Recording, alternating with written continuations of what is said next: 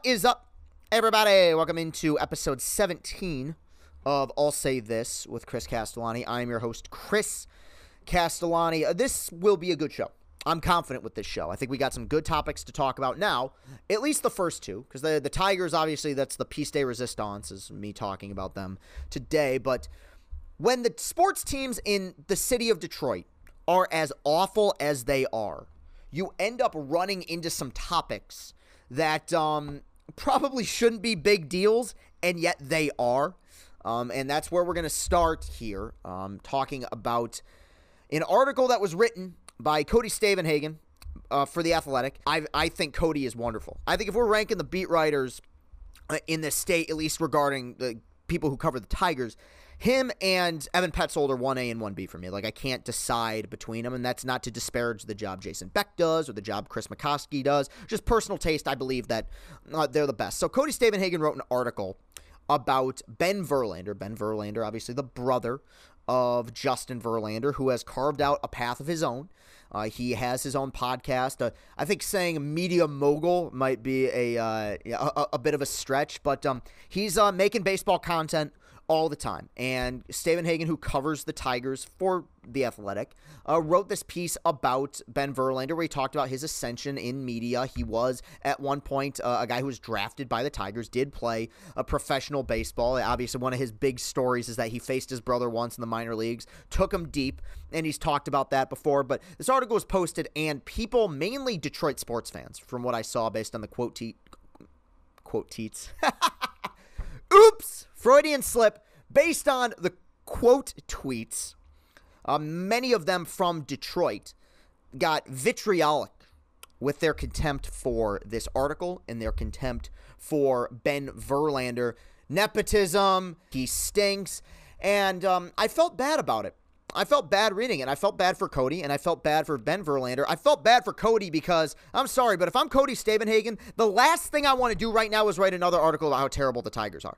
So he pivoted and he wrote a piece about Ben Verlander. Ben Verlander, obviously, with a Detroit connection, who tweets about the Tigers a lot. His brother's Justin Verlander, who is, this generation's Mr. Tiger, essentially. So I feel bad that people got on Cody for writing a article and doing his job.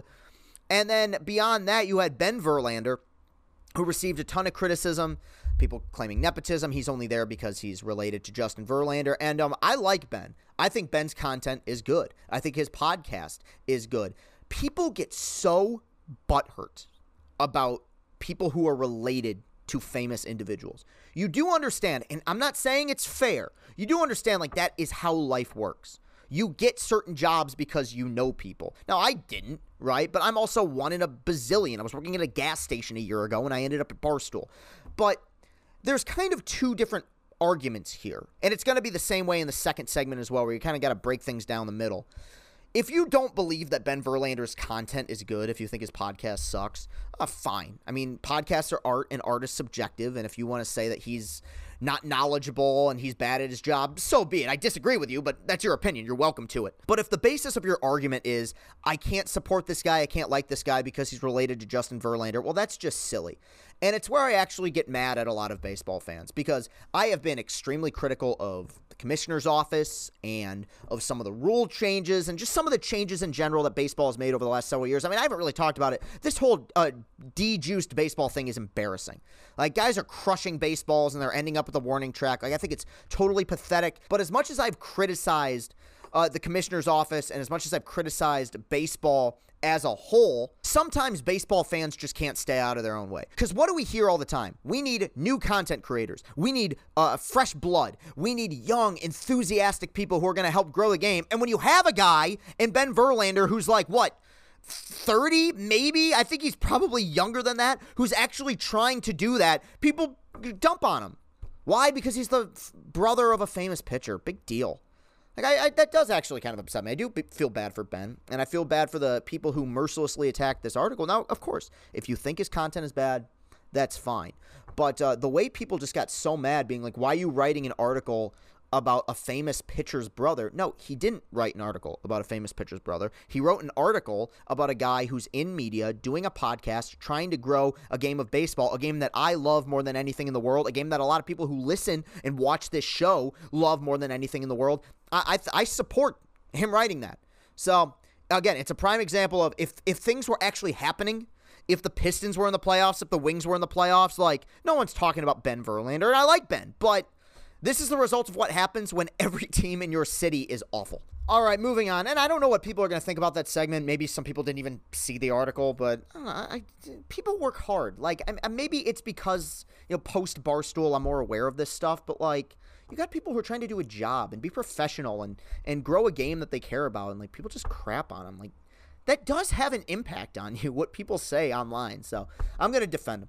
But moving on beyond that, it's time we talk about the great Peach Bowl ring conspiracy of 2022. Michigan State football, following what was a tremendous season a year ago in which they finished 11-2, received rings for winning the Peach Bowl against Pittsburgh last year. And on those rings, they had the wood, the axe symbol, the keep chopping moniker that Mel Tucker has had for a long time. And on those rings, they put the score of the Michigan game a season ago, 37-33, an incredible game, amazing performance by Kenneth Walker. And obviously, it led to a firestorm of arguing on social media, radio shows, media personalities went nuts about it. And I didn't want to talk about this. I didn't. But as time has gone on, I think I've crafted an argument that I believe is relatively sane. Relatively sane would probably be the title of my autobiography. But, relatively sane that I think some people, for the most part, will agree with.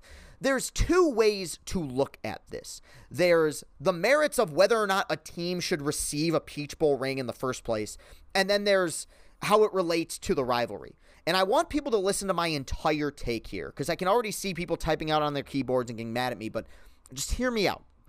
Part number one are the merits of the ring itself. In my opinion, this is my criteria for rings in college football. You should get a ring in college football if, one, you win your conference. I don't care if it's ACC, MAC, Conference USA, Big 12, Pac-12, Big 10. If you win your conference, you should get a ring. Two, winning the Rose Bowl. I know that the Rose Bowl nowadays is not always a playoff game, but the Rose Bowl is the granddaddy of them all, right? It's the biggest bowl game in the world. If you win that game, you should get a ring. Three, if you win a playoff game, if you make it to the college football playoff and win, regardless of whether or not it's the Cotton Bowl, a Peach Bowl, Rose Bowl, whatever, if you win that game, you should get a ring. And obviously, number four, if you win the national championship, you should get a ring for it. So based on my criteria, I don't believe that a team should get a ring for winning the Peach Bowl. Before anyone says, I know they're going to say, well, Michigan gave out rings for the Outback Bowl in 2012. Yeah, that was stupid.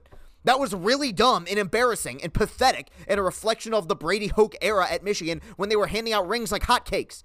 I love how everyone always assumes I'm going to contradict myself here. It's stupid when Michigan did it. It's dumb when other schools do it. So based on my criteria, I don't believe that a Peach Bowl ring should really exist. But guess what? My opinion doesn't matter. They made the rings, and they put the score of the game on those rings. And how do I feel about them putting the score on there? Yeah, all right. Fine. They're welcome to do that. It's their rings. They designed them. It's the Michigan State's biggest game of the year. It's their biggest rival. It's a game they care quite a bit about. They won the game. They came back from down 16 points and came out victorious, and so they put it on their Peach Bowl rings. Is it petty? Of course it is. Sports are petty. College football's petty. The rivalry is petty. All of this is nonsense. Everyone acts like children this entire time. But you know what's great about college sports, especially college football? Once a year, Michigan and Michigan State meet on the gridiron, and they rumble with the team from up the road or down the road, depending on your location, right? And it gets settled on the field. I can guarantee you one thing, and there ain't a single person listening to this podcast or watching this show that's going to disagree with me on this. There is no way in hell that Michigan State would have put the score of the Michigan game on their Peach Bowl rings had they have lost. How does Michigan solve this? They go out and they beat them next year. End of story. Now, of course, look, it's rivalry fodder. They put the score of the game on the rings, and Michigan fans get upset. Now, look, I'm not a fan of it. I'm not a fan of it because I don't like blowing 16-point leads and losing to one of our biggest rivals like year in and year out. 10 of the last 14 years. It's been torture. And Look, turnabout's fair play. If I'm Jim Harbaugh, you know what I'm doing? Okay, I got to calm down. I'm way too loud right now. I got to save this for the Tigers segment. If I'm Jim Harbaugh, you know what I'm doing? I'm taking a photo of that ring and I'm putting it on every single locker in that locker room and saying, you don't like how they did this? You don't like that they're putting the score of this game on their bowl game rings? Do something about it. Go out and win. Next year, don't blow a 16-point lead. And don't get me wrong, Michigan football last year was amazing. They had an incredible team. I'm going through that season 100 times out of 100. It was the best Michigan football team that they've had since they won a share of the national championship back in 1997. But the only way out is through. You understand that Ryan Day has been pretty darn quiet this offseason? You know why? Because Hassan Haskins just scored another touchdown on him. You win that game, all of a sudden people back off. If you want to fix it, beat them. And I know how this works because Michigan fans hate me, and I get the tweets all the time. I get accused of being an undercover Spartan fan. I never come to Michigan's defense. Yeah, no, that's smart. The guy who cried on camera when Michigan beat Ohio State last year is an undercover Spartan fan. Like, stop it. But the truth is, people want to spout these ridiculous arguments. Oh, all Michigan State cares about is Michigan. They obsess over the Michigan game. Yeah, okay, it's their biggest game of the year. It's their biggest rival. Okay? You know what else I know? Michigan State doesn't magically get superpowers every time they line up and put on their chin straps when they play Michigan every year. They don't acquire the Infinity Gauntlet, snap their fingers, and half of Michigan's team goes away. You could talk about officiating. You can talk about crazy performances, bad bounces, wild breaks. 10 out of the last 14 years, there's been an L next to Michigan's name when they talk about the Michigan State season. So, you want to change it? Win. It's what Michigan did to Ohio State last year, and it's what Michigan should do to Michigan State this year. And if they don't, all these criticisms are going to be fair and justified. Now, in Michigan's defense, because the rivalry is petty and nonsensical and silly, if they get a bowl game ring next year, just as a troll move, I would put the score of the Michigan State game on there. Just I think it would be funny. But we got a ways to go before that happens. So that's how I feel. And I'm sure it'll open up the door for a lot of very rational takes when it comes to this rivalry. But the truth is, I don't know if there's a person out there who has been more consistent and fair and honest with his takes regarding the Michigan State rivalry. I'm not going to pat myself on the back. I'm not Mother Teresa or something like that, but I think I've been a pretty darn good sport when it comes to this stuff, and I will continue to be. But man, like, this is one of those things people are talking about it like it's like we're solving the world here. The truth is, this stuff gets figured out in the field, and I look forward to, I believe, next October when these teams go at it again. All right, we're going to move on to something that is actually more depressing, and that's the Detroit Tigers, who, as of right now, are 8-19. They just got swept on the road against a very good Houston Astros team. They are the worst team in the American League, according to record, which is what matters. And they would be the worst team in baseball if not for the absolutely pathetic Cincinnati Reds. Obviously, with the way this thing has started, a lot of people are making comparisons to last season, and that's very fair. That's very justified. I understand it. The difference to me is that last year when this team was 8-24, I was terrified because I'm like, I think this is what this team is. This might be a 110, 120 loss baseball team. This year's version, I still believe, is better than how they've played. Do I think that this is a offense, a lineup of world beaters? No, of course not. They were 1 for 30 with runners in scoring position this series, so they're not exactly the 2015 Royals. But I do believe that they're better than how they've played. And I could come on here and break down every game that we watched over the weekend, decisions AJ made, most of which I agreed with, but we could break all that down, the pitching performances, the poor at-bats. But I think for this segment, what we need to really break down is the rebuild as a whole, because I believe that that's what has most people so frustrated. I will give Al Avila credit for one thing, and that's that Al Avila is very honest and very open with the media. And in 2017, when the Tigers had essentially used up all their options to try to create a world championship team and Mike Ilitch had passed away, Al Avila said, it's time to reset. And here's our goal. We're going to scout better. We're going to draft better. We're going to develop through the system. And you know what? We're getting rid of or trading some guys that you love. We're getting rid of Verlander. We're trading JD Martinez. But ultimately, what's going to end up happening is through these next 3-4 years, we're going to develop a core of players that, while individually may not be better than what we had. I mean, how many pitchers ever are better than Justin Verlander? Not a whole lot, especially in the modern age. But we're going to develop a core and a winning culture of players that are going to lead us to the promised land and win a championship. And you know what? At the time, I was in support of it. In fact, I believe they probably should have hit reset after 2015 or 2016, but they didn't. They decided to do it in the middle of 2017, and it's been now 5 calendar years, almost 6 seasons, because you have 17, 18, 19, 20. You guys know how to count. Okay, I'm not going to break all that down for you. So you have 6 seasons. Let me ask you this question. To the people who defend Avila or Illich, people are going to point fingers. It's Illich's fault. It's Avila's fault. The product on the field is awful. So regardless of who you're going to point fingers at, let's break down the current roster, and I'll ask you this question. In the 6 years during this ridiculous rebuild, how many stars have they developed? Not potential stars. I mean, how many guys can you definitively look at and go, man, that guy, he's a stud. That guy's a franchise player. That's a 5-WAR perennial all-star player that's going to be around for this organization for the next 10 to 15 years. The answer is 0. And don't get me wrong, this is not me giving up on Matt Manning. It's not me giving up on Casey Mize. It's not me giving up on Spencer Torkelson. And of course, I'm not giving up on Riley Green. Riley Green hasn't played a game yet. And do I think he's going to be a stud? I do. But we're talking about 6 years. Let's look at other teams, because this isn't normal. Let's look at other teams right now. The Atlanta Braves, during their rebuild, I believe they hit the reset button 2014, 2015. 6 years later, Ronald Acuna. Ronald Acuna is going to be in the Hall of Fame one day. That guy's one of the greatest leadoff hitters I've ever seen. Ozzie Albies is an all-star second baseman.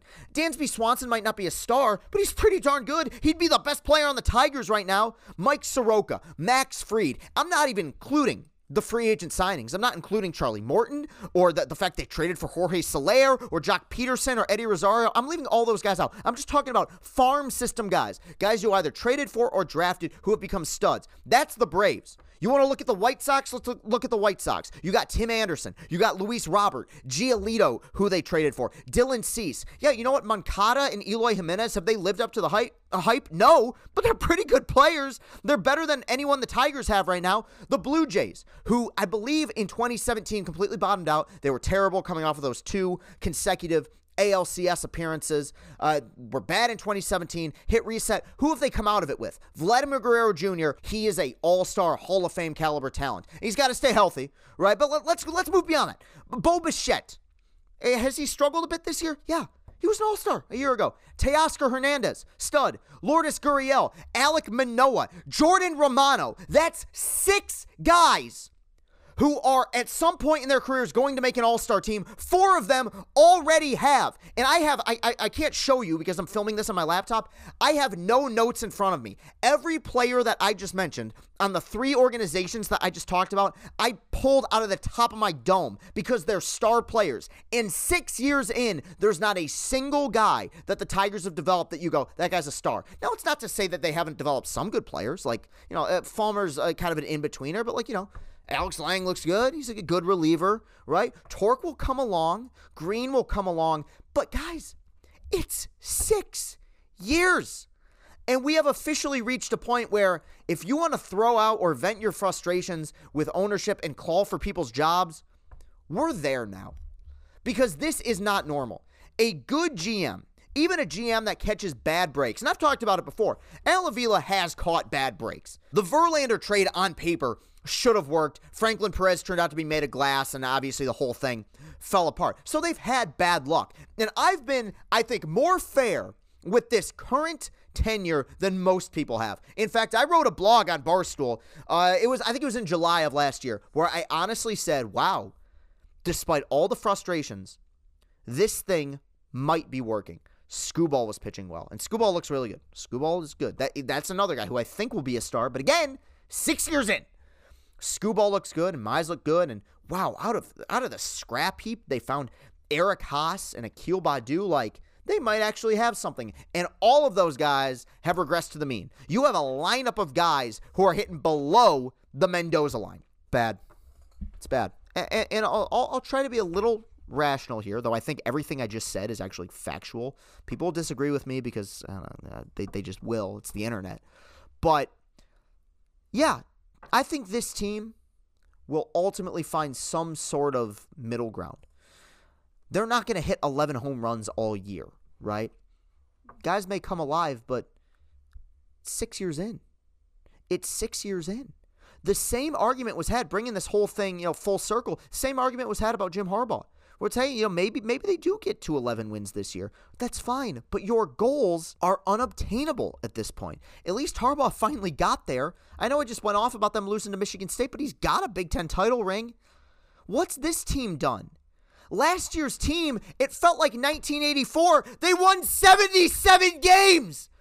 I talk about them like they're the 98 Yankees, like they're some amazing, like, transcendent team. They weren't even good. It was just such a reprieve, such a sigh of relief from the 105 lost teams that we'd seen over the last several years that it felt like it was some great story. It wasn't. So maybe they find a way to turn it around. Maybe they end up playing 500 ball by the end of the year. But 6 years in, is that... Am I crazy to want a little bit more? Am I crazy to think that this team should be a little bit better? Because I was brought up, a second ago, like who are the stars they've developed? Let's run with the idea. And Spencer Torkelson can't put the bat on the ball right now. And I love Tork. He's going to come around. But let's say that Spencer Torkelson is better than Freddie Freeman and Riley Green is better than Juan Soto. So essentially, you sucked on purpose for 4 years for 2 players.